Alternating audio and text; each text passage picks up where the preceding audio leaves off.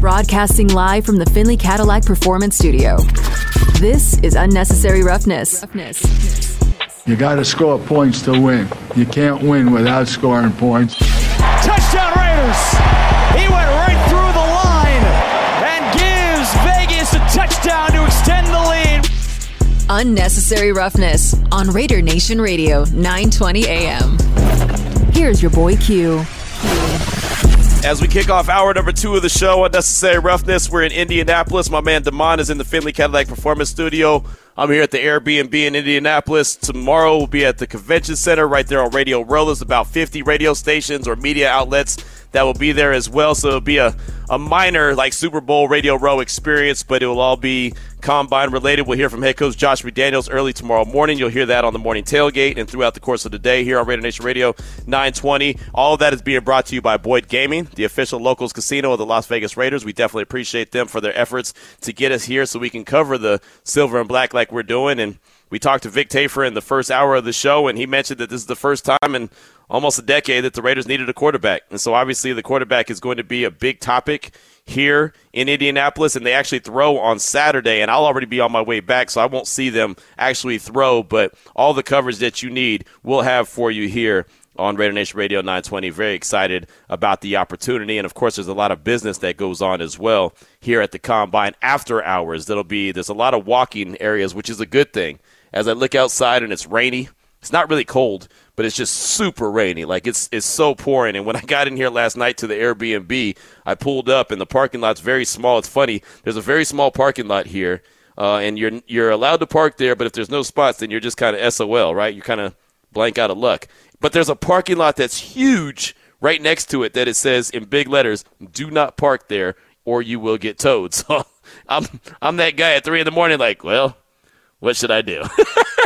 So I didn't park there, of course, but it's funny, in this parking lot, there were no parking spots available, but there was a curb spot that was available, and there was a Mercedes parked on the curb. So I said, well, hell, if the Mercedes parked there, I'll just pull up behind it and park there at the same time. And it kind of makes it difficult for cars to back out. I mean, you have to be a driver that's worth the salt to be able to get out. I mean, you have to at least have somewhat of an idea of what you're doing. And so I just parked there. I said, you know what? This car's here. I'll be there. It didn't look like I was really blocking anyone in. Didn't look like there was any oversized vehicles. So I thought, I'd just be okay. Not a big deal. So, again, this is all like 3:30 in the morning. So I'm bringing in my bags and everything, and it's pouring down rain, and it's fine, whatever. I get in here, get settled. I look out my window, and I realize that, I can see the parking lot. I can see the car, the rental car. I can see it from my room. That's great. So, and the other thing is that my damn window was open, even though I didn't realize my window was open, but it was. So I go to sleep, and Damon, it's one of those sleeps where you lay down, but you're never really like asleep. Like, I don't know, and a lot of times it happens to me when I'm either thinking about something real heavy, I'm nervous about something, or I don't trust something. I kind of get up and look out the window a lot. So I lay down at like 3:30. At 4 o'clock, all of a sudden I jump back up, and I'm looking out the window. 4:30, I jump back. Like every 30 minutes I'm jumping up, so I'm not really getting any kind of sleep. I look out the window around 6 this morning, and there was a car backing out, and it was actually struggling to back out because of the two cars, mine and the Mercedes that was on the curb. So I was like, is this car going to hit this car? I was really kind of nervous. I'm like, no, man, it's not going to happen. So they didn't. To their credit, they didn't hit the car.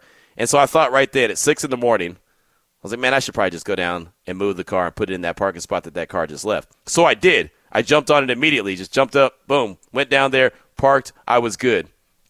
Dog, no BS. About an hour later, a big old semi came through the parking lot, and it literally parked right where me and that Mercedes were. And it was no doubt, there was no way that they would have got in there if I had been parked there and that Mercedes was already gone as well. But I heard this big truck pull in, and I look, and I see it in the parking lot. I was like, oh, Lord Jesus, thank God my car is not there anymore, because that would have been a done deal. So as these guys are doing the delivery, and as you can tell, I still didn't get any sleep because I'm still kind of jumping up every few minutes or whatever, looking out the window.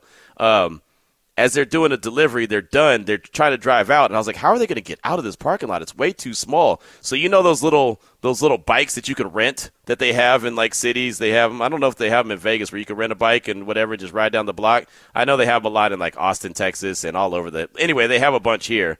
So Yeah, this truck left the parking lot, and it definitely hit a couple of those bikes on the way out. So those bikes were done deals. I was like, oh, my goodness. And then there's a construction site across the street, so it was less than ideal. But I was so thankful that I had moved that damn rental car because, man, if I hadn't, well, it probably would have been done deal records for me. So anyway, long story short, we're safe. We're good to go. Now that I have a parking spot, I'll probably Uber to the convention center so I don't lose my parking spot, right? I mean, you got to be strategic about these things, Damon. You got to be strategic. So I'll probably do a lot of that in between now and the rest of the week. But with that being said, let's go out to the phone lines. Let's talk to Raider Nation, man. 702-365-9200. My man Fargo Raider, he's been in a situation before a time or two. What's up, Fargo? Yes, sir. Sorry, trying to clear my throat. I just saw a Niner fan on the street. I am in North Dakota, home of Trey Lance. My bad. But, yeah, I've been there, man. Last time I was actually in Cali, I parked my car, went in my hotel room, got up to get ready to go see my boys, and then smash out to Vegas to see the game. And I come out to this big old, I don't know if you know your tools, the Milwaukee tools. Like, they make these toboggans, these masks, these face masks, and they come on this piece of cardboard. Well, there was one of those on my windshield with a phone number, and it said, "Sorry, dog, I hit your car with my work truck." I was like, damn, this is the second time somebody sideswipes a rental of mine. Enterprise hates me by now. Dang. But so I get you. And I was gonna say, Q, it's good to have you up here in my weather. But if it's raining there, it still ain't the same. It's sunny out here. It's in the 30s, but right. You know, it's a little bit cooler than out west. Now, I'll get to it. So, I was here. I listen to your pod every morning. You know, first listen, gotta catch it. And you guys were talking about the Ramsey situation. Mm-hmm. And you know, I'm cool getting a Ramsey. The problem here is though, not only the amount of money we gotta pay him, but the trade we would have to make. So now we're looking at potentially 3 to 4 guys that we'd be foregoing to get a Ramsey. And I don't know if he's a big enough impact to clear that kind of depth, you know, because not only, and I said this in the morning tailgate, not only do we need skilled players, but we need depth with skill. That when guys started to go down deeper in the year like they always do, it's looking kind of sketchy for us, and I don't like that. I'd like for us to start to build like teams do that win. Now, I love Damon's point that he was making. Of course, you're going to look like a genius when you're in the division like the Pats. Right. Or maybe like an NFC North. You're going to look like the champ's champ when you're playing a bunch of scrubs.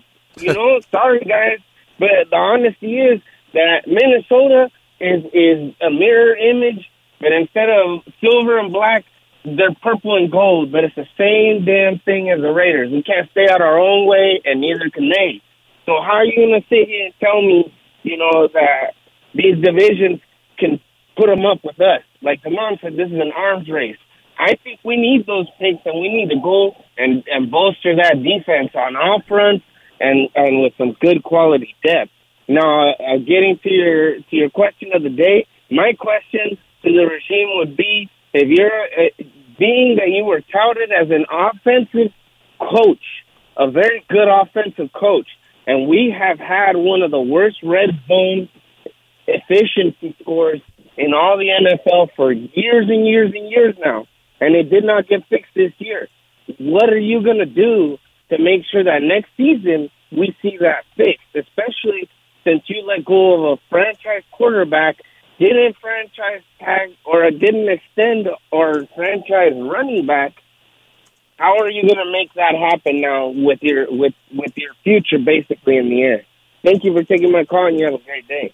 Thank you so much for the call. I do appreciate you, my man. And, yeah, I mean, that's what it's all about, right? I mean, at the end of the day, it's about getting that thing built and how are they going to build it and what's their vision, what's their plan. I mean, that's something that we talk about here on the show all the time, what the plan is. And there's so many different directions that you could come up with a plan based off of what is around the team right now, but what is their plan? I mean, I know what my idea is, and you bring up a great point with Jalen Ramsey. I said that on the podcast. I would love for the Raiders to go make a move for Jalen Ramsey, but if they're not in a go win it right now, you know, or this team is going to be good enough to compete for the AFC West title right now, then wasting the money in the draft capital doesn't make any sense. Right? I mean, that's the whole thing when it comes to any of these trades that are potential, or even like a guy like Jerron Payne. Remember how many times I've said that I'd love to see the Raiders go out and get Jerron Payne? Well, this draft class is pretty deep at the defensive tackle position. If you don't believe that you're in a position where you can go get a Jerron Payne right now to be a difference maker and have to give up the kind of money, because it's going to cost a lot of money, and they're probably going to franchise him. It's like 99.9% sure they're going to franchise him. That's like $20 million right there. Then I would pass on that too. You know, I mean, and that's why I brought up last week, and some people got offended when I said, well, if they're not in a win kind of now mode, does it make sense to spend the money on Josh Jacobs?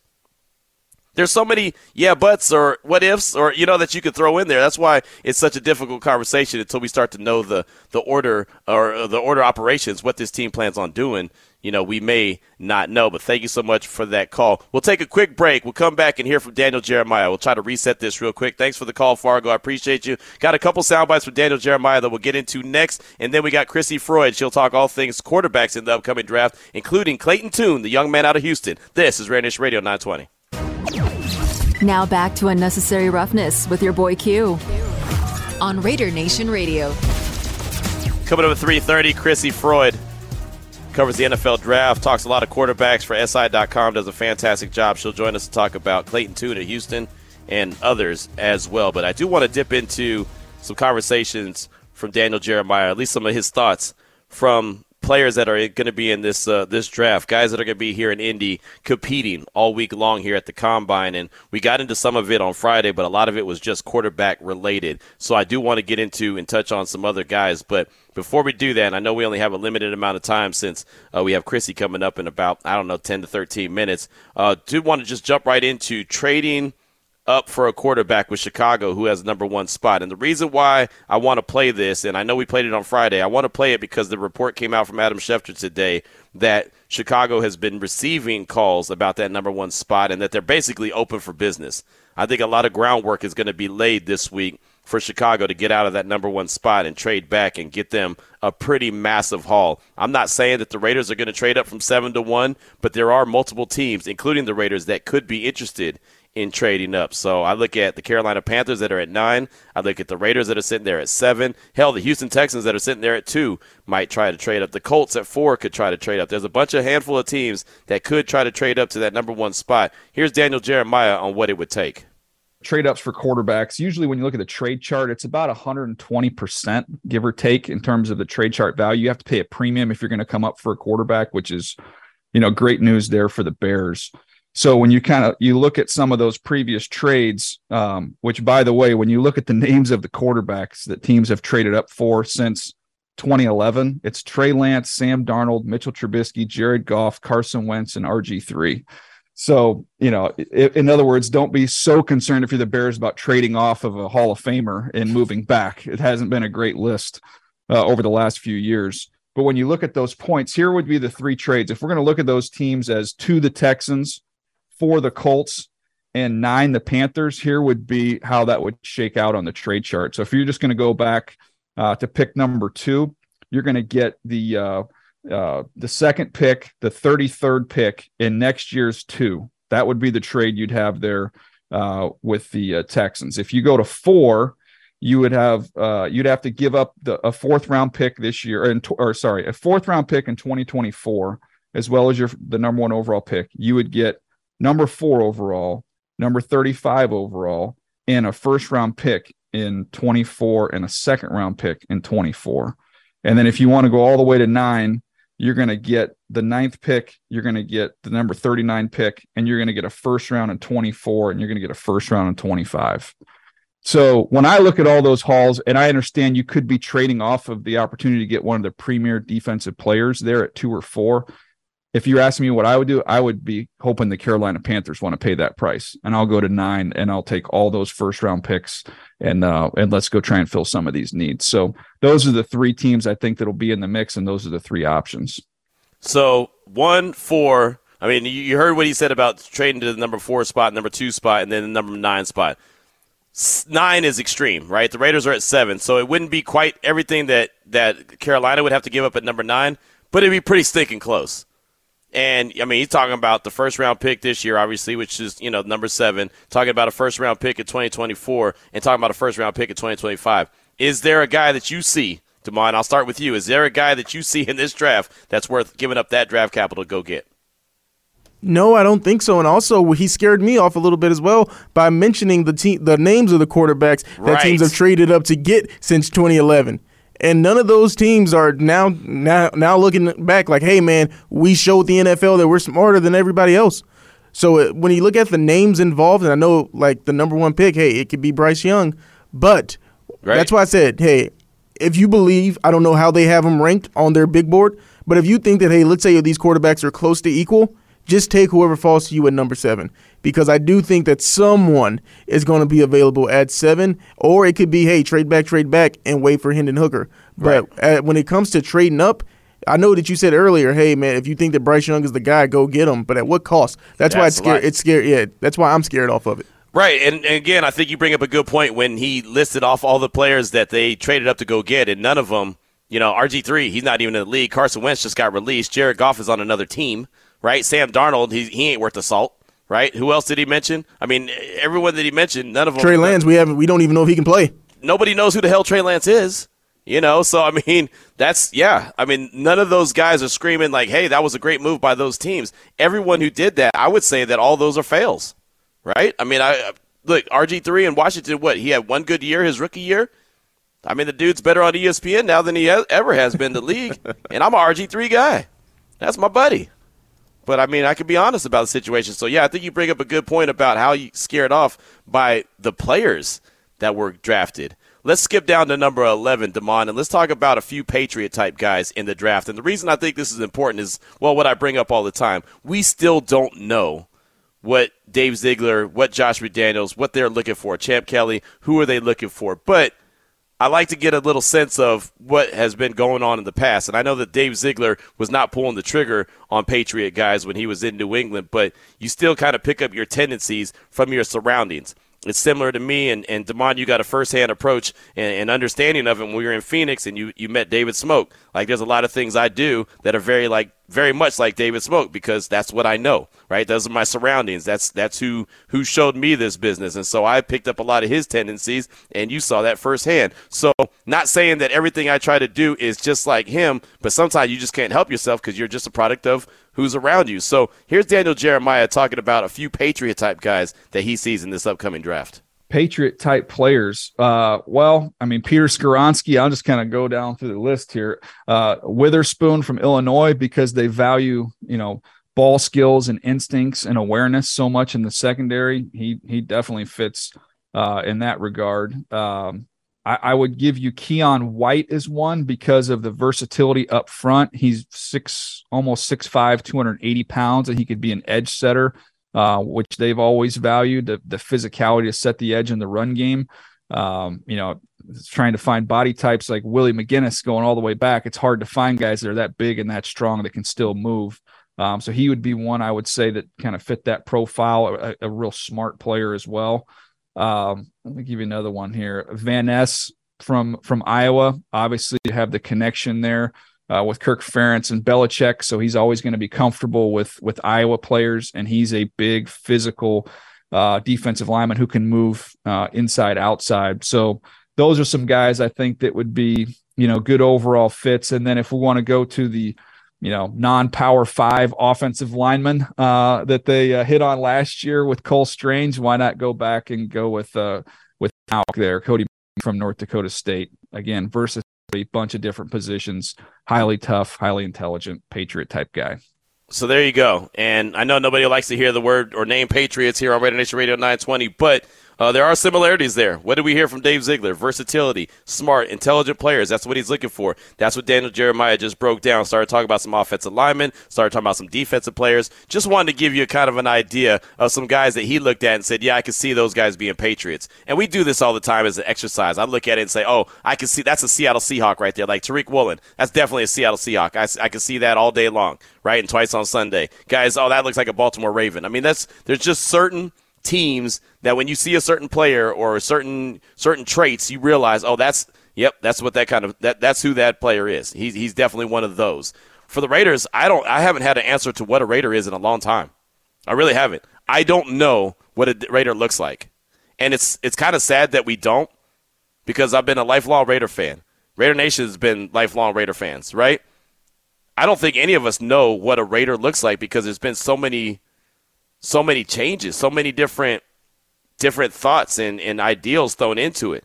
John Gruden had his idea of what a Raider looked like. Mike Mayock had his idea of what a Raider looked like. Reggie McKenzie had his idea of what a Raider looked like. I mean, it's just, and now Dave Ziegler is going to have his opportunity to show in his mind what a Raider should look like.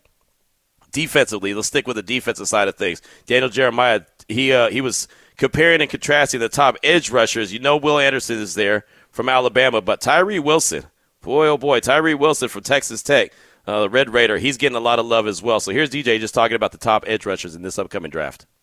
Yeah, for me, it would be Tyree Wilson, by a pretty significant margin. I think there's a lot of buzz around him around the league. I think the league has it with him and Anderson a lot closer than people might think. He's got just freakish wingspan and burst and the ability to kind of use those long levers to get home. I think he's a really talented rusher. I think he's a big-time athlete. Unfortunately, don't think we're going to get to see him do anything at the combine coming off the injury that he's had, so probably have to wait till the pro day on that one. But for me, it would be him. Myles Murphy is a tricky one because it's all in there. He has it all in his body. He hasn't got it all figured out just yet. But between his combination of length and explosiveness, I think there's more there. I think he's going to develop more as a rusher. I don't think he has a great plan at this point in time. And then Van Ness is, I'm going to end up moving him up in my next update of my top 50. I think I have him at 22 right now. Again, I was curious when you're watching him because he doesn't start. And I know a lot of people are sitting there going, how in the world are you going to take a guy in the top 10? He didn't start at Iowa. But I had a chance to do my homework on that, and look, that's just the way their program runs. They're going to run with the older upperclassmen, the leaders that have been in those spots. They're going to roll those guys out there with starters, even though everybody knows this was their best guy. But he's got big time explosiveness and power, kind of a bull in a china shop. Again, somebody who's just figuring out. But when you watched him against the best tackles he played against, he got after him. So I think that is closer to me. What I'm getting at is going to be Murphy and Van Ness is pretty close. To me, I would have Tyree Wilson ahead of those two guys. There you go. And then Will Anderson is, I think, probably the best edge rusher in the draft. He's coming out of Alabama. He's the guy that's done the most, he's proven the most, and he's won the most, which matters. Winning matters. Final soundbite I want you to hear from Daniel Jeremiah has to do with the corners in the draft, especially round one. And look, the draft is pretty deep with corners. That's something that excites me is there's about, 3 rounds worth of good quality corners. But how do the guys in round one compare to the guy that I really liked a lot last year in Sauce Gardner? Yeah, the cornerback group, as I mentioned, I think I got 20 guys with top 3-round grades. So I think it's a really good group. Now, I had a higher grade on Sauce Gardner than anybody in this draft class. I was a big Sauce Gardner fan. So I don't put anybody in his class in this one. I don't think there's a Patrick Surtain in this class. I would have probably the similar grade on Witherspoon, even though he's a totally different player. I'd have a similar grade on Witherspoon to the corner that went to Carolina. Now name's going to escape me. What was his name? Oh, J.C. Horn. Thank you. Appreciate that. But yeah, I'd have a similar grade there. So I don't think there's the top end guys like that. I love Witherspoon, but I wouldn't put him up there with Gardner or Patrick Surtain. And then, depth wise, I think there's a sweet spot, and I think you can look at different positions and find sweet spots. And again, I think I would love to have 3rd-round picks and need corners, running backs, tight ends. I think there's just a really, really good group to choose from there. And I think this is a good group of guys in that area. Safety wise, I don't think it's a great group. I love the Penn State safety, but he's going to be probably towards the back end of my top 50, maybe 30s, early 40s, somewhere in there. And then, I've got 1, 2, 3, 4, 5. I've got about 6 safeties that I think are going to be, I feel good about saying they're going to be starters at the next level. So I think the safety group's a little bit light compared to the corners. Daniel Jeremiah talking about the corners, and in particular, we're talking about the first-round guys. None of them compare to Sauce Gardner. You're not going to get a Sauce Gardner every year. You're not going to get a Pat Surtain every year. You're just not. J.C. Horn, he's a good player, but he's injured quite a bit. So I think he has a lot of potential. But, again, until he can stay out there on the field consistently without getting banged up, then it's just potential that he has. So we'll see. But, if the Raiders need to go get corners, which we know that they do, at least it's a pretty deep draft for them to go and get that guy. Maybe second round, third round, maybe even a little bit later, depending on how the board shapes up. Coming up next, how about the quarterback position? Chrissy Freud, NFL Draft for SI.com. She'll join us, and we'll start off talking all things Clayton Tune, the young man out of Houston. This is Raider Nation Radio 920. It's Unnecessary Roughness with your boy Q on Raider Nation Radio. Got a text on our don'tbebroke.com text line that I thought was great. I was saying that I don't think any of us know what a Raider looks like is anymore. We can't really identify a Raider anymore, right? Raider Dill said, what a Raider isn't legal in the NFL anymore. We need to find a new identity. Max is the mold of a type of player I'd like to see more of. That's Raider Dill, and I think you bring up a great point, man. So thank you so much for that text. I do appreciate you. Now, joining us on the phone lines from SI.com is Chrissy Freud. She covers the NFL Draft. She talks to a lot of quarterbacks, does a fantastic job. And, Chrissy, thanks so much for your time this afternoon. We do appreciate you, and really wanted to do a deep dive into Houston's Clayton Tune. He's a guy that Raider fans have called in and said, man, Q, you're not talking about Clayton Tune. You need to talk about Clayton Tune. And I know you've got to talk to him. You've got to do a deep dive into him. So let me start off with asking about the system he plays in. How much did that hurt him from getting national attention across the landscape of college football? Well, it's something that's existed year in and year out. I think people forget that guys like Patrick Mahomes come from the air raid. And so Houston runs more of the run-and-shoot style offense under Dana Holgorsen, who was a disciple of Mike Leach, who was essentially the co-founder of the air raid offense. And so Houston does a lot of things similar to what Mike Leach was doing.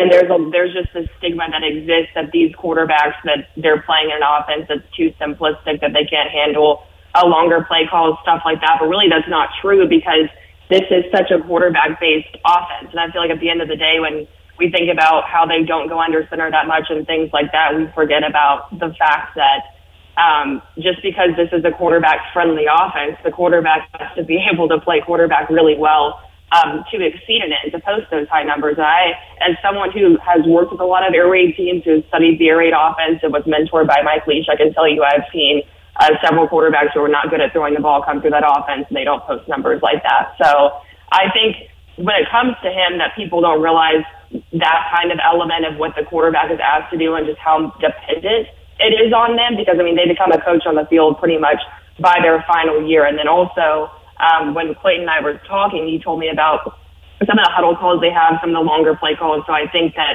just in addition to the fact that there were air raid and run and shoot concepts all littered throughout the NFL that people also forget about, on top of that, he has had experience with those things, that this is not like a pure air raid system. Do you think with the success of, as you mentioned, Patrick Mahomes, now a two-time Super Bowl champion, and Kyler Murray going number one, and even Baker Mayfield going number one, they came out of Oklahoma, Jalen Hurts and his success out of Oklahoma, do you think that more teams will start to kind of open their eyes to these wide-open concepts? We're even seeing those concepts in the SEC. Yeah, well, I would think so. And, I mean, it's been this way forever. I mean, like I said, there's air raid stuff all throughout the next level of the NFL, and all those quarterbacks that you just mentioned have air raid ties. And Caleb Williams, I mean, Lincoln Riley does things a little bit differently. He's not exactly a purist when it comes to air raid, but that's another Mike Leach disciple, and he's probably going to be a number one overall pick next year. So I think that really this narrative has been dispelled for years and years and years. It's just that people forget about some of these big names that actually come from it, and they just don't associate the two. So I think that's kind of what's going on. Yeah, no, I feel the same exact way. I used to cover Baylor when I was in Central Texas, and, you know, a lot of guys came out of that Art Briles system, and, well, they weren't that successful on the next level, but just being there at Baylor, a lot of people said, yeah, but that system doesn't work in the NFL. And like you mentioned, there's a lot of that stuff in the NFL. Those concepts are now in the NFL. Again, we're talking with Chrissy Freud. SI.com does a fantastic job covering the NFL draft and a lot more on Twitter at Chrissy_Freud. My man Damon's got one for you. When it comes to Clayton, how good of an athlete is he? Because obviously in that offense, he put up some big numbers passing, but he also rushed for over 500 yards and averaged 4.3 yards a carry. So is that an anomaly, or is he a quarterback that, if it needs to be, he can run and get outside the pocket? Yeah, I think that he absolutely can use his legs. That's something that I saw the couple of times that I went out and covered him in person. And I think that that's something that's helpful because, I mean, I've never been super big on mobility being the first thing to look at when it comes to a quarterback. And really what we're shifting into is this era where I feel like pure pocket passer tendencies are being appreciated more because people kind of stop doing the whole Taysom Hill experiment just because it doesn't work half the time. But you still need a quarterback who can evade pressure. And I think that he has that, and then he has the ability to get away and to make some plays with his legs. So I would say it's somewhat rare to have quarterbacks that are like that, that are actually a threat with their legs in this offense just because they're not really asked to. But I think that that's something that's shown through and that will continue to do so probably even more at the NFL level because they're not leaning into the pure air raid to drop back and throw the ball out of the gun every single time like these offenses are. And we know about all the quarterbacks that are projected to be the day one guys, let's say the big four. But do you think that there's some starting quality quarterbacks that maybe you can pick up on day 2 or day 3? Yeah, I absolutely do. And I think that Jake Haener is one of those that really stands out. It was really unfortunate for him that he had a major injury that kept him sidelined for a good part of this season. But I think that really whenever Jake Haener is healthy, he's a really solid quarterback with pro potential. I think he's been looked over. Kind of same thing going on with Stetson Bennett for being too quote-unquote old, which I think is really, really dumb and doesn't have anything to do with it at the end of the day. And then he's about 5'10", so he's on the shorter side, so he doesn't have the physical tools that some of these other quarterbacks do. But he's a really solid decision maker. And if you look back at Fresno State, not this past season, but the season before, there was a stretch of about 5 or 6 games where he was playing injured and they kept having to try different cleats. It was pretty bad, so his numbers started to fall off around that time period. But before, his draft stock really shot up because, he was having these 300-plus, sometimes even 400-plus yard games in there and really is just really good when it comes to ball placement, really mature player, just offers a lot from an intangible perspective and can certainly take care of the football. I think there's a lot of people that kind of look at him as kind of maybe Brock Purdy-esque. I think that he does kind of fit that description, but I think that he's absolutely a quarterback who boosted his draft stock big time at the Senior Bowl and deserves to probably go mid-round. Yeah, man, Jake Haener, he's someone that we've talked about a lot, I feel like, getting prepared for this year's draft. And I'm a UNLV guy, so when he came to Vegas, I thought he was the best quarterback in the Mountain West, hands down. But one of the problems or criticisms that I've heard about Jake Haener is the arm strength. Do you think that his arm will be able to translate to the next level?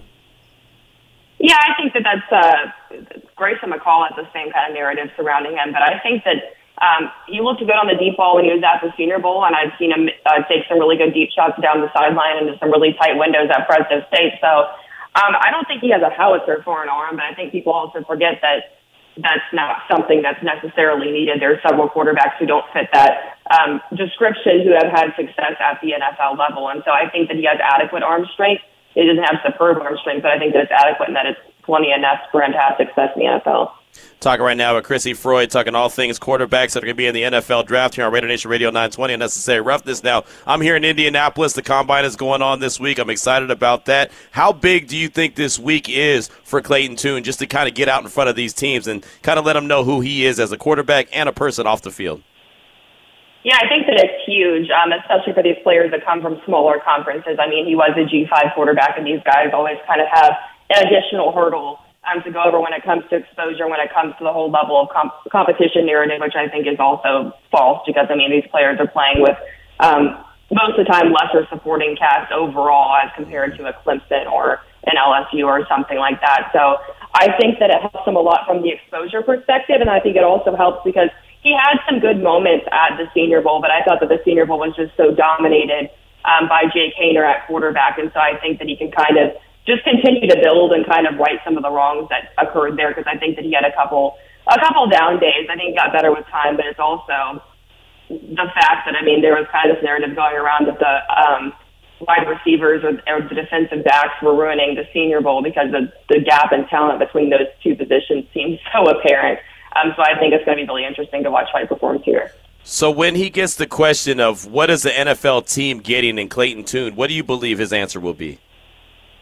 I think that he's going to say that they're getting a very experienced quarterback, which he does bring a lot of experience to the table, who's an accurate passer and a good decision maker. I think that that's what he prides himself on, and also from an intangible perspective, is just toughness. I mean, this is a quarterback.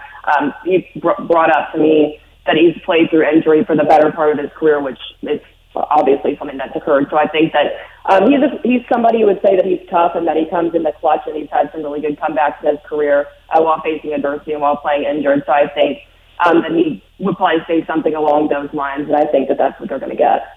Final question for you. As far as the quarterbacks go, just anyone that you may have talked to or anyone that you're kind of monitoring and just want to see how they do, is there a quarterback in this upcoming draft that you have on your radar that you're intrigued by?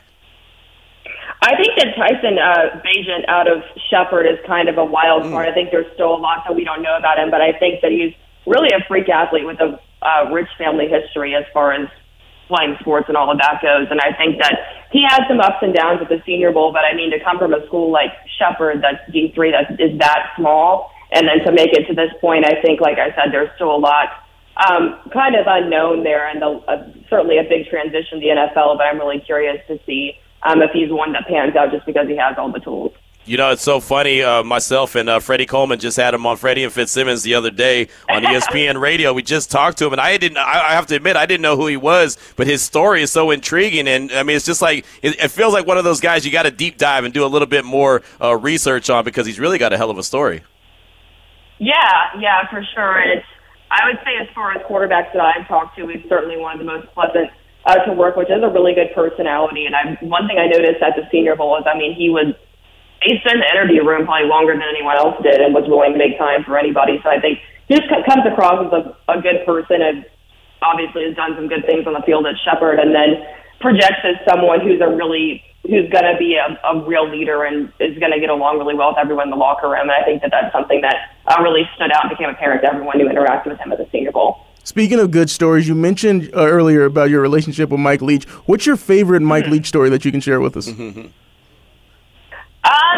Well, there was this one time that he almost flicked a bug off the table at me in a press conference by accident, and it was all caught on video. It's pretty funny. But I would say as far as my relationship with Mike Leach goes, this was obviously my mentor. So, I mean, he would invite me into all the offensive staff meetings, and really that's kind of where I learned my basis of quarterback evaluation and really got to sit down and learn the offense and all of that. So, yeah, we had a really close relationship, and it's obviously upsetting that he's passed now, but he's played a huge role in my career and the way that I see things, for sure.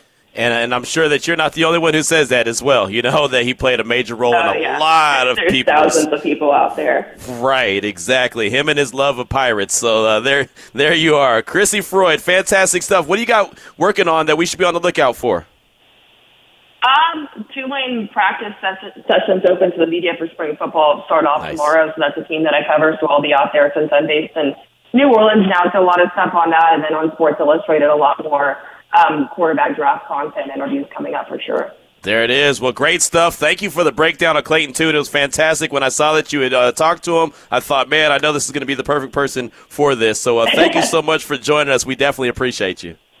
Absolutely. Thank you so much. No doubt. There she goes. Good stuff right there. Chrissy Freud. You can find her on Twitter at Chrissy_Freud. That's Chrissy, CRISSY_FROYDSI.com. Talking all things NFL draft, quarterbacks, Tulane football. Fantastic stuff. Really good stuff. That will not be the last time we have her on the show. 3:46 is the time. We'll take a quick break, come back, close out hour number 2. Just like that. It's Raider Nation Radio 920. Now back to Unnecessary Roughness with your boy Q. 3:48 is the time. Many thanks to Chrissy Freud.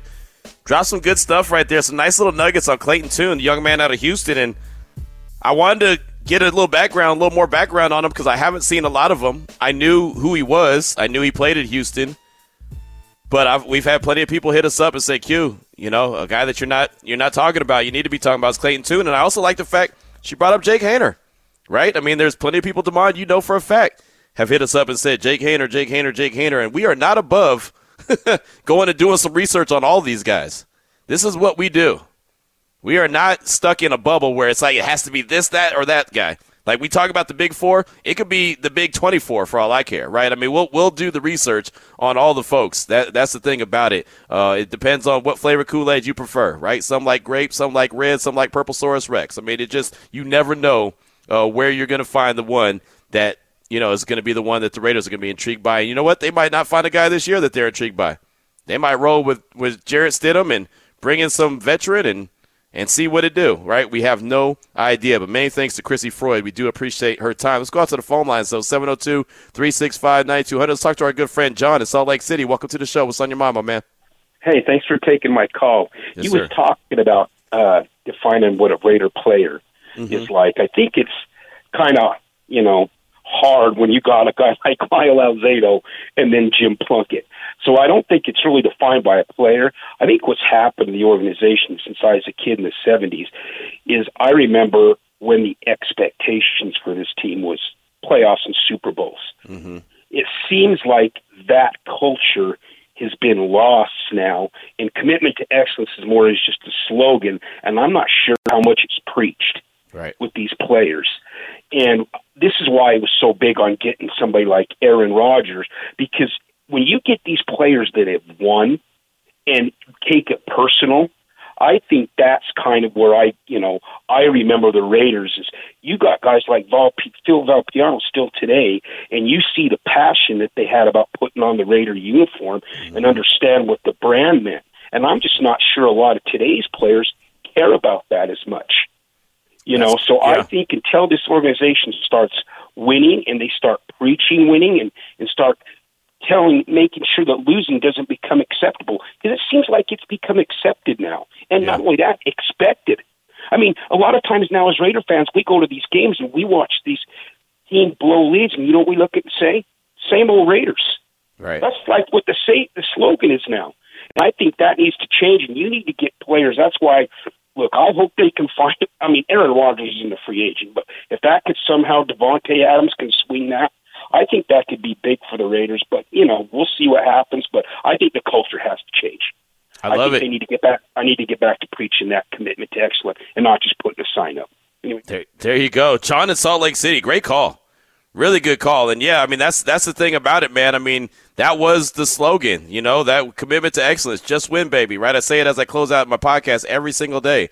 Just win, baby. But is it becoming just a saying? Has it just become a saying? Or is it, something that they actually live by? That's a great thing, a great comment, and that really goes back to the culture. And, it's funny. I remember, who was it? I think it was Coach Herman, Tom Herman, when he took over at UT. And, well, we all know how that ended up. It didn't end up very well for Coach Herman. But I remember at Big 12 Media Days, he was talking about players and the kind of players he wanted to bring into the program. And he said he wanted players that would be more upset about losing the game, get more fired up and get more angry about losing the game than they get happy about winning the game.